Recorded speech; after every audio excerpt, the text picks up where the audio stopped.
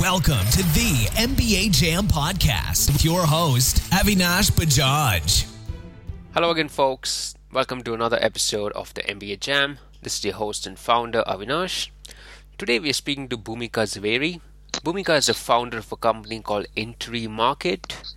Techie is a unique platform that's built to solve the challenges that modern organizations face in attracting, evaluating, and retaining project-based, highly skilled talent.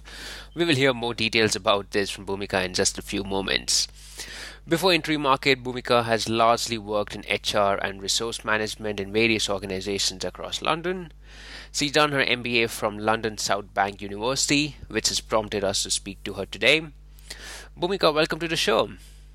Hey, thank you for having me. No problem. So today my intro was quite light on purpose, because there's no way I can do justification in your career because I've never really faced the challenges of HR and resource management. So I kept it quite light because I was really keen to hear directly from you in terms of, how has your career progressed over time, and eventually how did you end up starting Techie based on whatever you have seen as you've gone along? Okay, sure. Yeah, no, thank you very much for the kind intro in the first place. With regards to my background, so I graduated right in the middle of the financial crisis in 2007. So my dream of going into banking were crashed with the financial crash. So I ended up temping in the recruitment sector, and I started temping from one job to the other. And because the market was so fluid, I basically became a full-time contractor going from one project to the other, 3 months, 6 months, 9 months, depending on the project duration. But actually, that was so empowering. 3-4 years down the road, I realized actually I'd learned so much more, so much quickly. And so I then formed my own consultancy called BZ Consultants. And I became an interim manager. So I would then go into businesses, any sector. I've worked in charity, retail, blue chip organizations, IT and high tech businesses, wherein I would go in and be part of their HR and resourcing program management team, looking after change or transformation programs, redundancies, redeployment, or even recruitment projects. So my career over a span of 10 to 11 years was so deeply rooted into being a contractor, but also going into small and big businesses and looking at their processes of recruiting and managing contractors, that I was very fortunate to see firsthand the problems, face them firsthand, get frustrated with them, and eventually think of a solution, which is where Interim Market was born about 2 years ago. Right. So you almost like stumble into the interim market, not necessarily a very conscious choice when you did decide to start there. Correct. Yeah. I see. That's really interesting. And what is really fascinating is so what exactly, for someone like me who's not really been exposed too much, all I know is whether a job is a full-time job or a part-time job or you're running your own business. So what exactly is temping, the terminology, and how is it different from, some of the more common terminologies that we do hear across?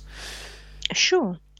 So interims, contractors, or as we call this, the total skilled contingent workforce, this is the workforce that basically does full-time projects or part-time projects over a duration of 3 months, 6 months, 12 months in businesses. And then they are sort of shifted out and then they go and join another company. Now, interims and contractors could be self-employed individuals with limited companies or sole proprietorships, or they could literally be temps and blue-collar skilled contractors that come in through different agencies to do certain projects. Very heavy rail projects, for example, would have a lot of blue-collar skilled contractors. I see. So it's not just, contractors or independent consultants. It could also be people who are represented through agencies, but they do come in for a specific time period, and maybe based on specific goals, they come in for that, and then they just leave from there, basically.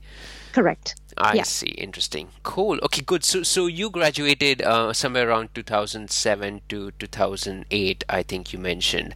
And then you also did a PG, I'm seeing on your LinkedIn, that in project management, and then you graduated that in 2009. And then you did your MBA in 2009, 2011. So what was your thought process that point of time? What made you even look for an MBA degree, and what were you hoping to get out of that? Sure, sure. So as I started to temp and contract, I was always studying on the part-time as well. So my post-graduation was part-time whilst I was full-time employed. And then because I realized that actually I could do something and I could have my own consulting instead of, just going in and being a temp or a contractor through an agency, I decided to go in and do MBA. I mean, I've always wanted to do an MBA anyway, because coming from an Indian family, it's always a status quo. I know. So there was that, and then being the girl in the family that's done that, it was always a status quo. So I always wanted to do that from that perspective.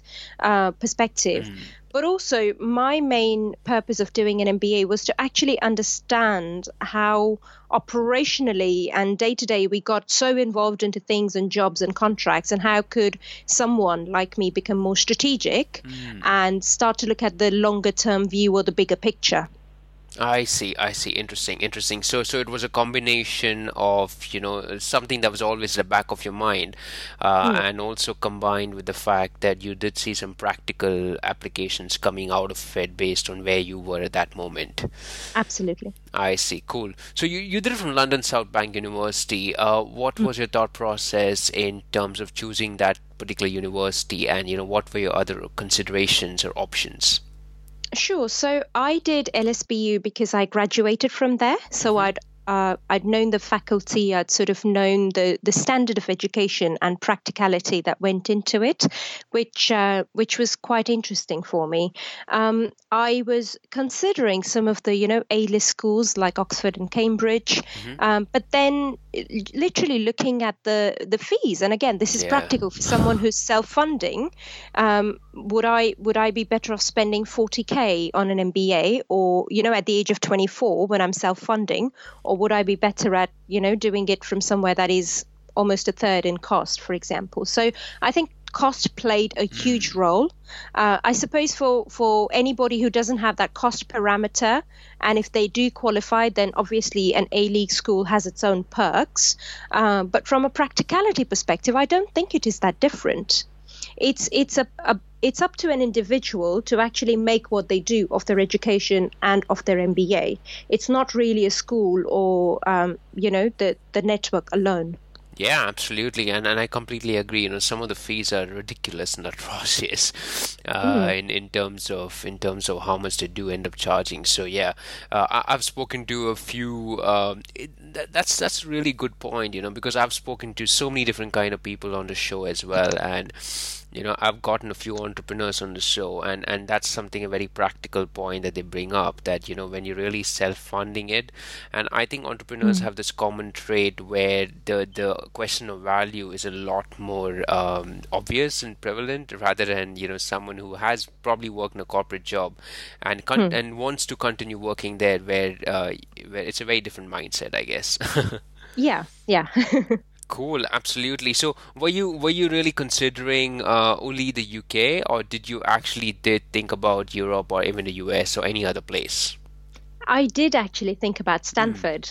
Cool. Okay. I was I think more than a Wharton or Harvard, for some reason Stanford was somewhere I wanted to be, even when I was younger. But knowing again that I was in London, I was literally so close to any business or consulting gigs that I was doing at the time, and the university. It was, again, a practical reason, because not only was Stanford, from a monetary perspective, quite far out, but also from a time and duration perspective. So I did my MBA full-time for 12 months and then my project for 6 months. And during my project and dissertation, I was working full-time again.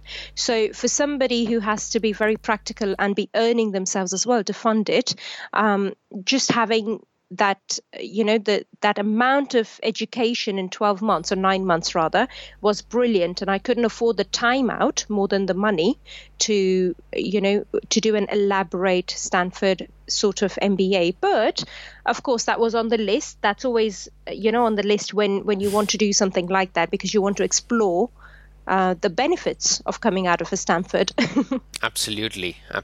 So why Stanford? I mean, because why not, maybe some other Ivy League? And just curious, is it because of the proximity to technology, which is what you might be interested in, or what were the other reasons?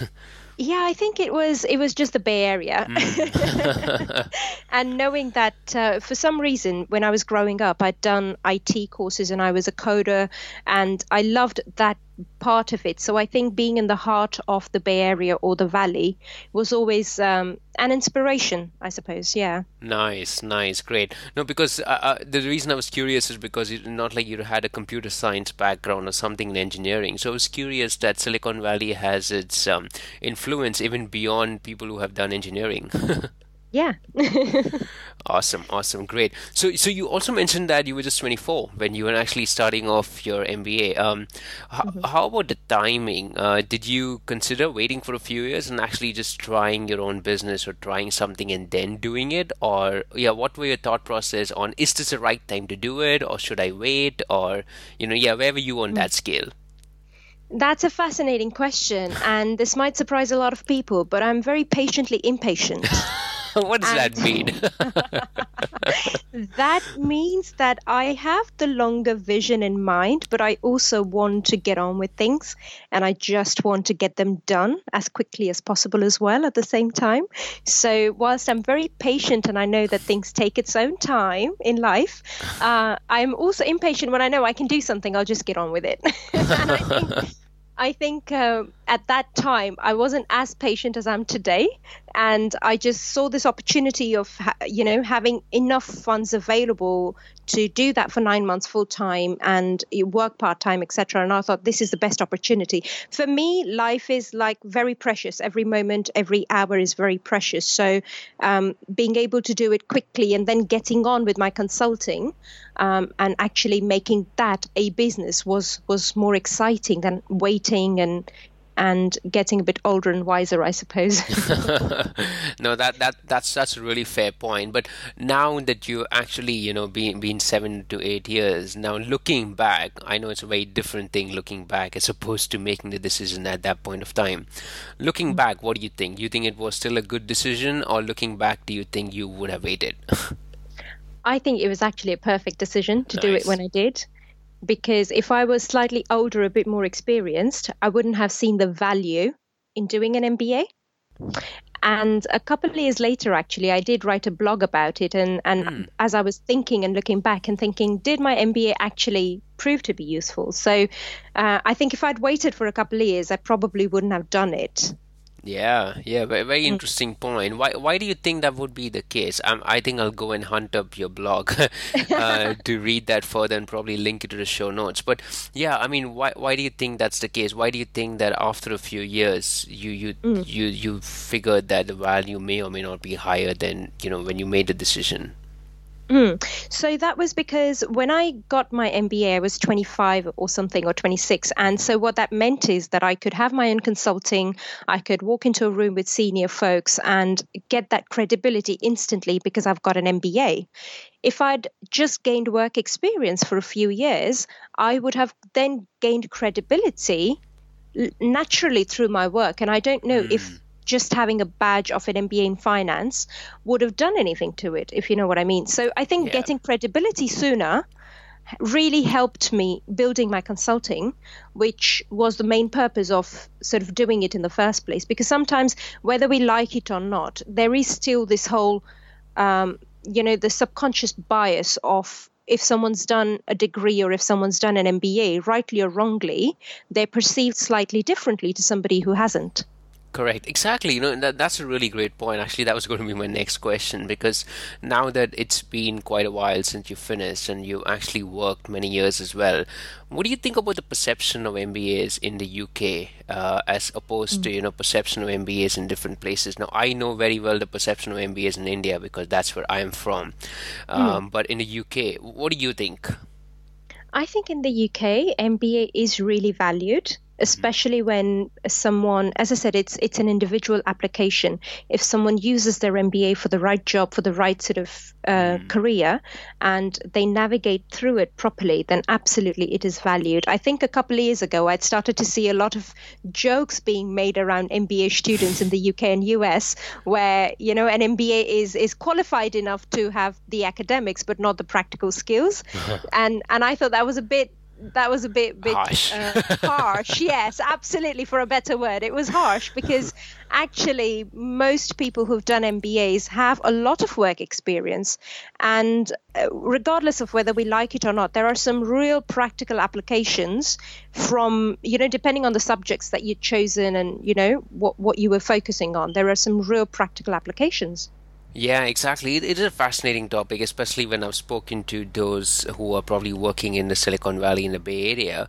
I think a lot of the MBA jokes were mostly centered around those who started working in tech, Yeah. which I guess gets a little bit amplified over there, especially when you're surrounded by engineers. Absolutely. And I think this is one thing as well. I think when I tell people that I've got an MBA or a business degree, they think I'm not a geek or a nerd because only an engineer is allowed to be a nerd. But let's face it, guys, we can all be nerds and geeks and, Exactly. I agree. I couldn't agree more. Awesome, great. So you finished your MBA. How did it go next? Did you really start off your consultancy or your business right away, or did you get to work somewhere, or how did your process go from there? So I continued contracting for another year and a bit whilst I was completing my dissertation, getting my degree, etc., sorted.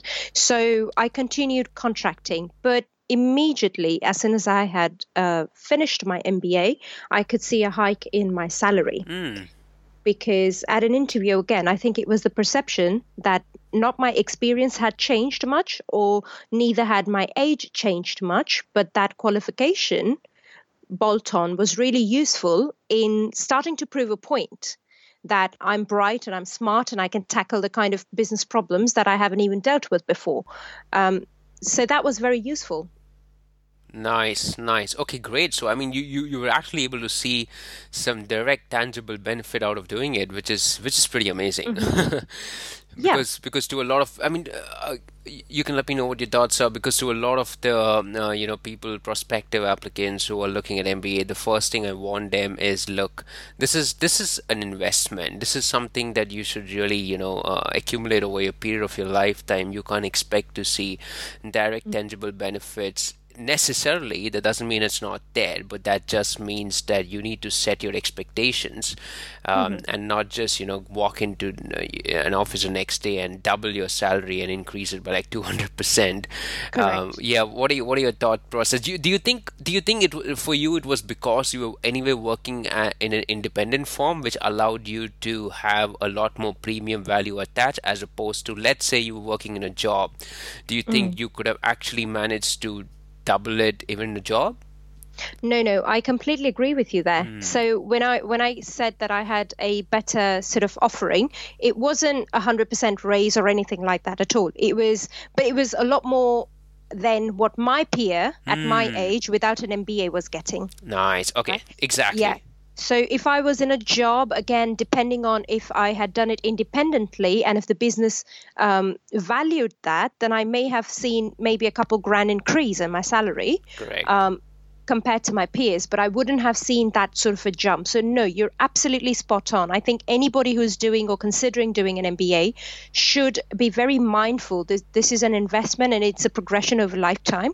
And it very much is applicable on how you apply your MBA as well.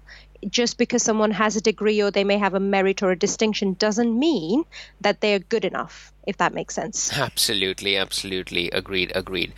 Cool. Awesome. So you continue to work in a contract, and then from there, I can see that you continued working in various capacities, again, a contract role.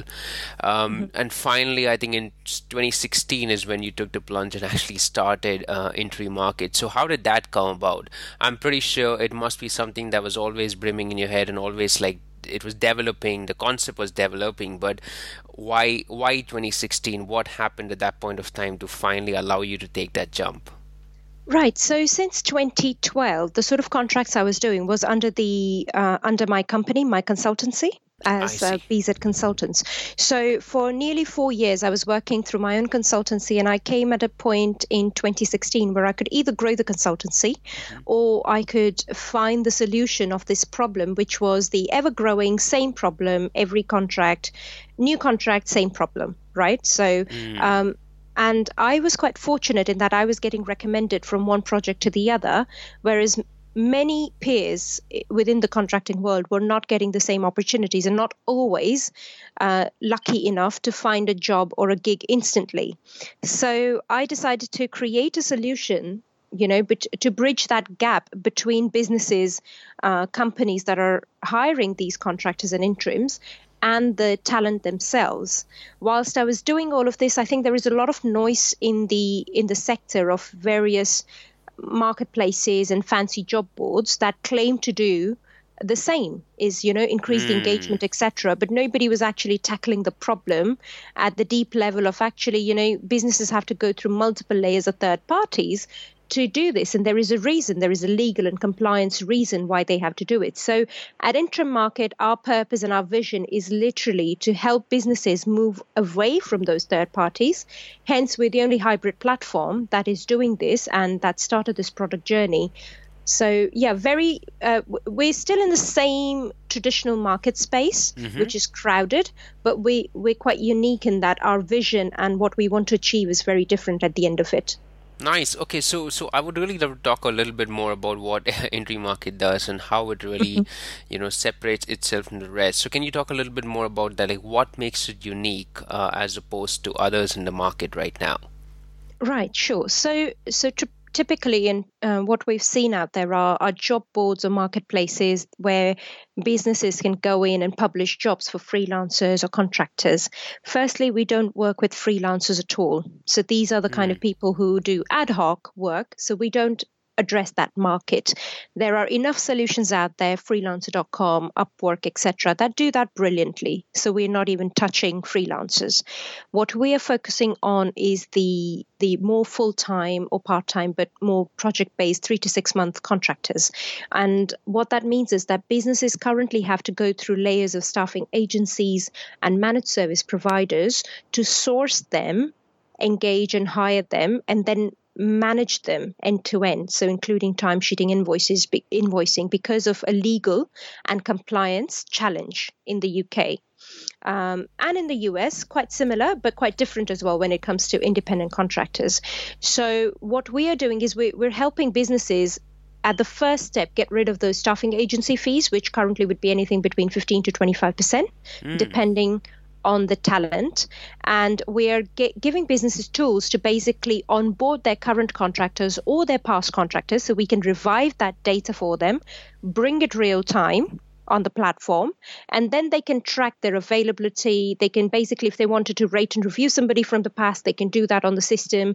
They can rehire literally at a click of a button and send offers through the platform, or they can find similar talent because we're powered by machine learning. As soon as somebody clicks, find me somebody similar to Joe Blogs, similar profiles of candidates start to appear.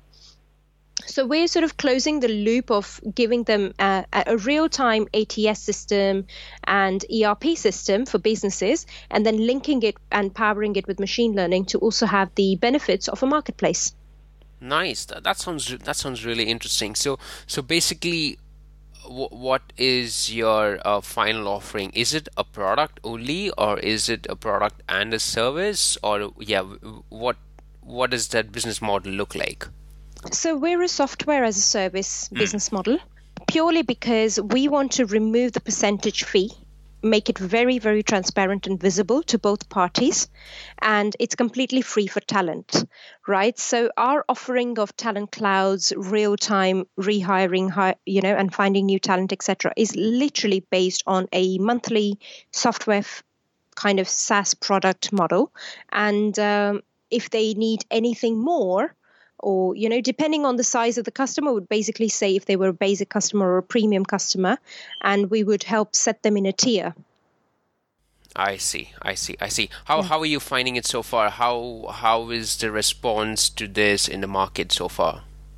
It's interesting you asked that. I mean, we've launched the business side of it literally 6 weeks ago, mid-January. Yeah, and we've had tons and tons of demos ever since, and we're finding certain industries. So we started only focusing on IT and tech sector, but we're finding construction sector, for example, becoming very interested in what we're offering and, starting to talk to those businesses. So it's fascinating. Anybody who looks at the product thinks that this is the kind of painkiller that they've been wanting and the industry needs. But then what comes with something like this is a change, and people are not usually comfortable with change. So it's a... Yeah, it's a very interesting place. But what I do tell businesses is that we're not taking away their budget. So we're not asking them to have a tech budget to roll us out.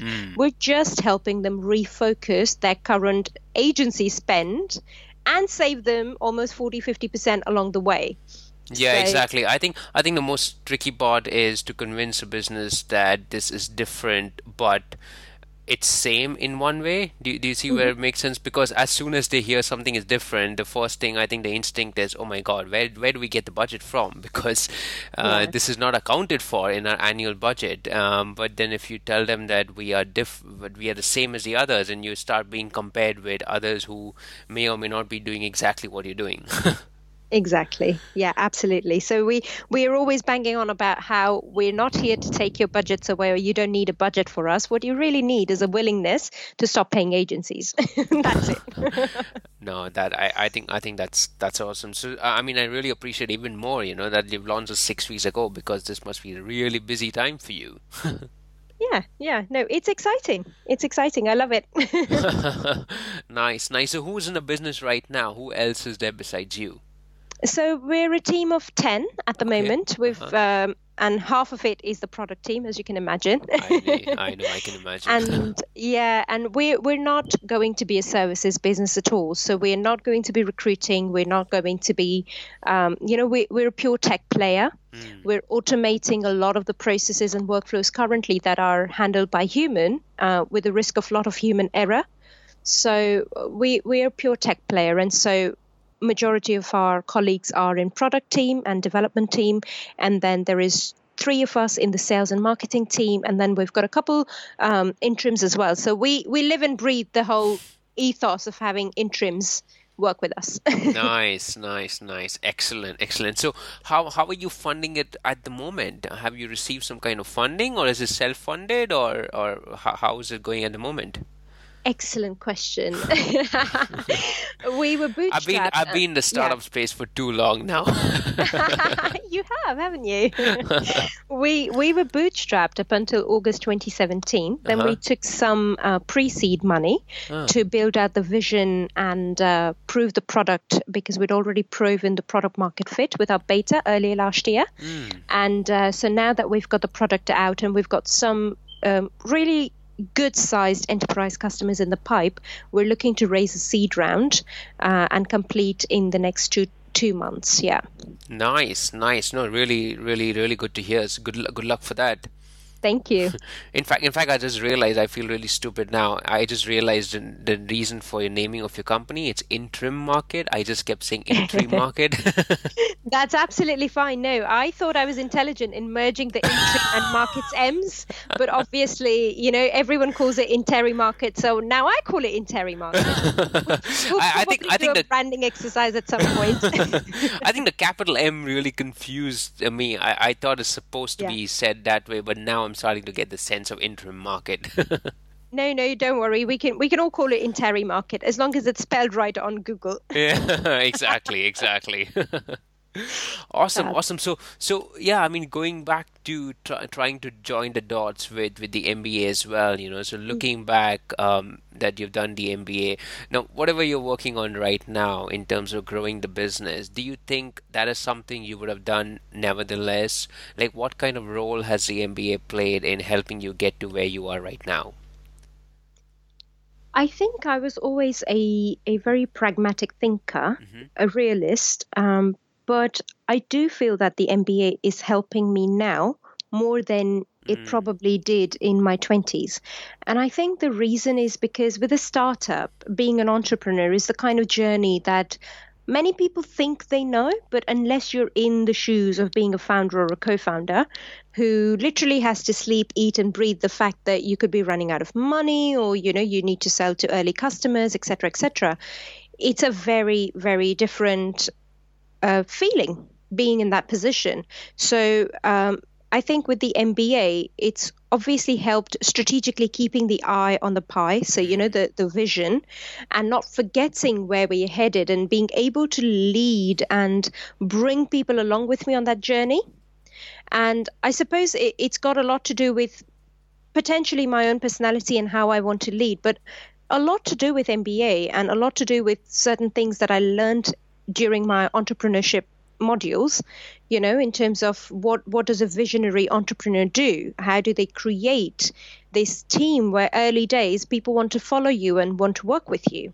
So there are obvious things that I can see that have worked for me, that have helped me with my early teams and early product, and potentially also helped me not make some of the mistakes that Mm. I would have if I did not understand the concept of business or starting on my own.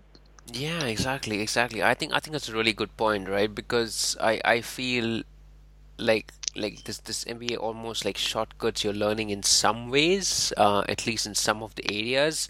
And I think that's where different personalities take the learning in different ways. Like in your case, you took the understanding of how to set the vision and how to rally around, other team members around your vision, etc. In some cases, like in a past case, some of them have actually come back with quotes saying the MBA actually helped me get less freaked out when I saw an account statement.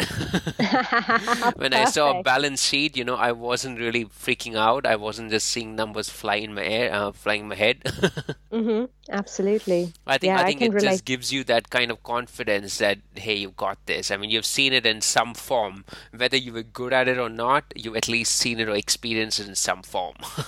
Yeah, yeah. And I think it also, y- during the MBA, I don't think it's the course that helps you do all of that. It's the people that you're doing it with.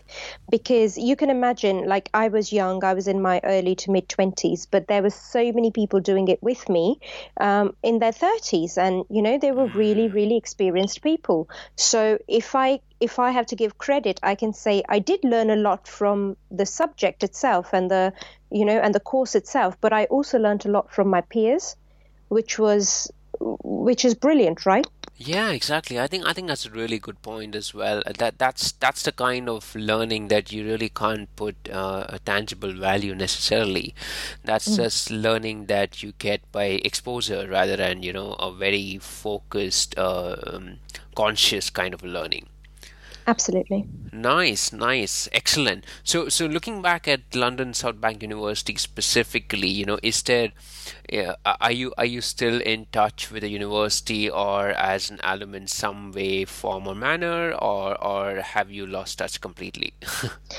So no, definitely in touch as an Mm. alumni. We we were, I think, informally part of their incubator program Mm. last year, or even maybe the year before when I was starting to do the product market fit. So definitely in touch. I think, having said that, the educational institutions do not move as fast as an entrepreneur needs to in Yeah. a startup. So trying to sort of keep in pace, and I did try to get some projects through to the students as well last year, but it was just very difficult to get through the paperwork and time consuming enough to think, do you know what, I'm going to hire somebody to do it because obviously, I'm trying to offer value, but again, I don't think it's necessarily the people. I think it's the institution. And this is where sometimes when I'm talking about education, I do stress the point that we need to really speed up the education and change it to reflect the growing digital economy, really. Yeah, absolutely. No, actually, that's a good segue to a very important question that I do end up asking most guests is, let's say I placed you in a room with the MBA, with your MBA program directors and lecturers and members of the staff. What would you like to tell them? Just such that they can really help improve. I would definitely like to tell them is to stop focusing on the grading. And, especially during theoretical gradings and those, and focus more on the practicalities of it. Take us out more to businesses and companies and let us see real problems. I think the difference between a London South Bank University versus a Cambridge or an Oxford or any other, Harvard or Stanford in the US, the A-League universities is the same, is that those guys get exposure to projects, right? In real time, they speak with businesses, they get to do consulting work, and they see the problems firsthand. Whereas with LSBU, like I just said, as a startup, I was trying to give their students an opportunity to work on something, real life project, business, see the problems, but their paperwork just took so much time and the bureaucracy that I lost interest as an entrepreneur.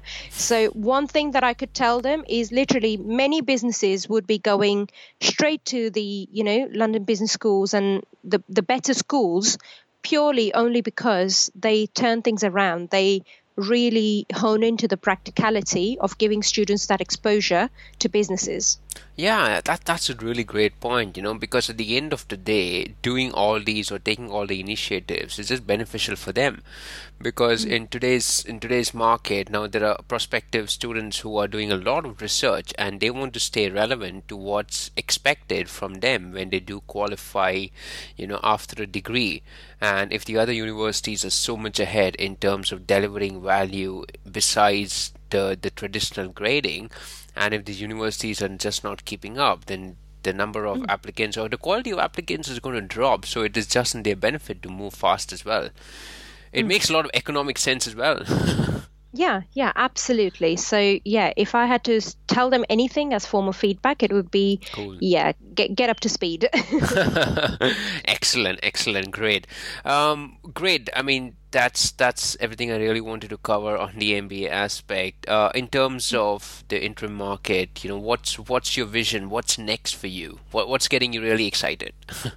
I think just really starting to help businesses understand that there is a more sustainable way to continue growing in the gig economy, because the numbers of contractors now compared to 10 years ago has almost grown 400%, right? So, and we know that trend is about to continue to grow for a few years at least. So I think what excites me and what keeps me motivated is knowing that actually we've got a commercially sustainable solution that's going to help that growth of the gig economy whilst, helping businesses stop focusing on traditional ways and breaking their backs, so to speak. Yeah, absolutely. And the gig economy is doing really well. The whole concept of digital nomads is gaining a lot of velocity in the market. I myself listen to so many podcasts that are coming up that are focused on digital nomads. And in today's world, having a side hustle as well has become really interesting and almost required from so many people that they're slowly starting to transition into becoming more and more self-independent as well.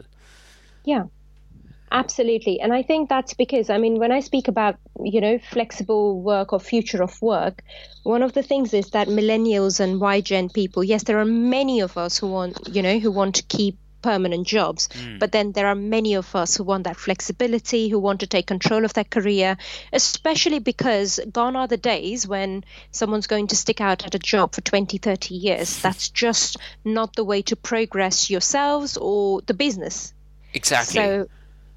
So I think as businesses become more flexible as well in not wanting to have permanent headcount, it's a natural way in which the world is moving. So businesses can turn around and say, oh no, we're not going to grow more flexible work. Well, okay, you said the same 5 years ago, but look at where you are today. It's just the way, it's the wind of change. And businesses that don't keep up with the change will just get forced into the change eventually. Yeah, exactly. Are you considering or planning to move some part of the operation or grow your business in the US around Silicon Valley or the Bay Area? I'm asking only because I feel now being in the UK for so many years, I feel that this kind of concept will gain a lot more prominence in the US as compared to the UK, who's I think is slow in catching up to such concepts. What do you think?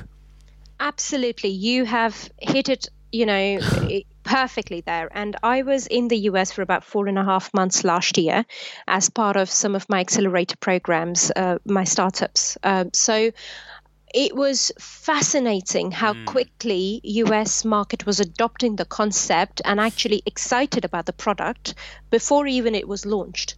And hence why I'm going there in mid-April, Nice. because there are some of those conversations that I would like to revive.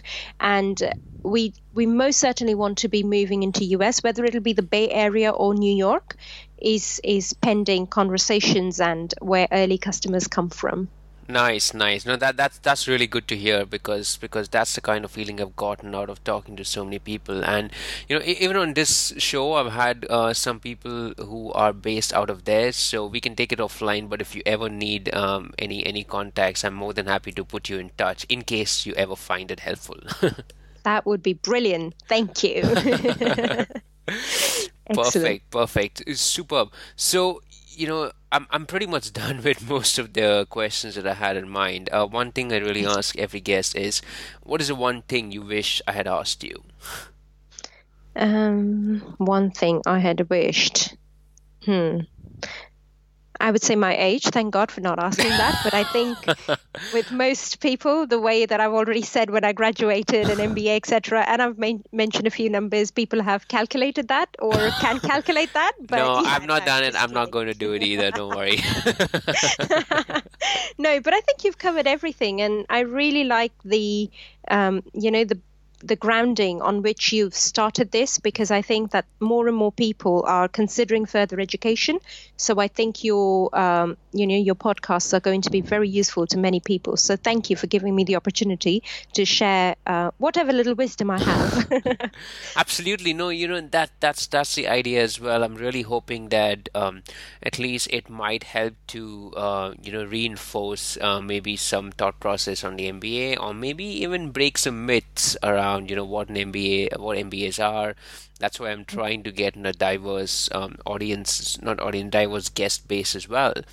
Because there's a lot of traditional knowledge around MBAs, and it's really important to try and get deeper into the conversation than just be focused on the numbers or the rankings. Agreed. Awesome. So any final tips and advice you have for someone who is considering doing an MBA, or maybe even doing an MBA and they're maybe looking for career options? I don't know. Yeah, I think as a career counselor who is licensed and qualified to speak, I would say that people need to focus, especially in their 20s, very much need to focus on doing the kind of jobs that excite them, that teach them a lot, and don't be afraid of challenging, and don't be afraid of losing a job because you challenged and your boss didn't like it, right? I have been fired off a job as well, to a point where they escorted me to the reception because they were scared I would probably say something on my way out. So what I'm trying to say is, not to be afraid of raising your opinions in the most humble and polite way. Of course, we're not screaming and shouting and fighting and being rebels. But what I'm saying is that in 20s, people must explore career opportunities and options that really excite them, where they see the next 30 years of their lives being invested into that career. Right? So that would be my advice. I mean, I never did a job or a contract for money. I always did it for the kind of project, for what I would get to learn on the job. And mostly I did the kind of projects that I hadn't done, half of the job I hadn't done before. So for me, the driver was the growth and change and how quickly can I learn. So I would advise the same, that in 20s, people need to experiment, take different kinds of gigs, learn as much as they can. So then from their 30s, they can focus for at least 30 years of their life investing into one career. Nice. Awesome. That's excellent. Thank you. Thank Thanks you. a lot. Bhumika, this has been amazing. Thanks a lot for your time. I really wish all the best to interim market and its growth. Thank you very much. Take care. Take care. Bye-bye. Bye. Bye. Thank you for listening to the MBA Jam. Now it's time for you to take action. Head over to thembajam.com to listen to more episodes and discover great resources.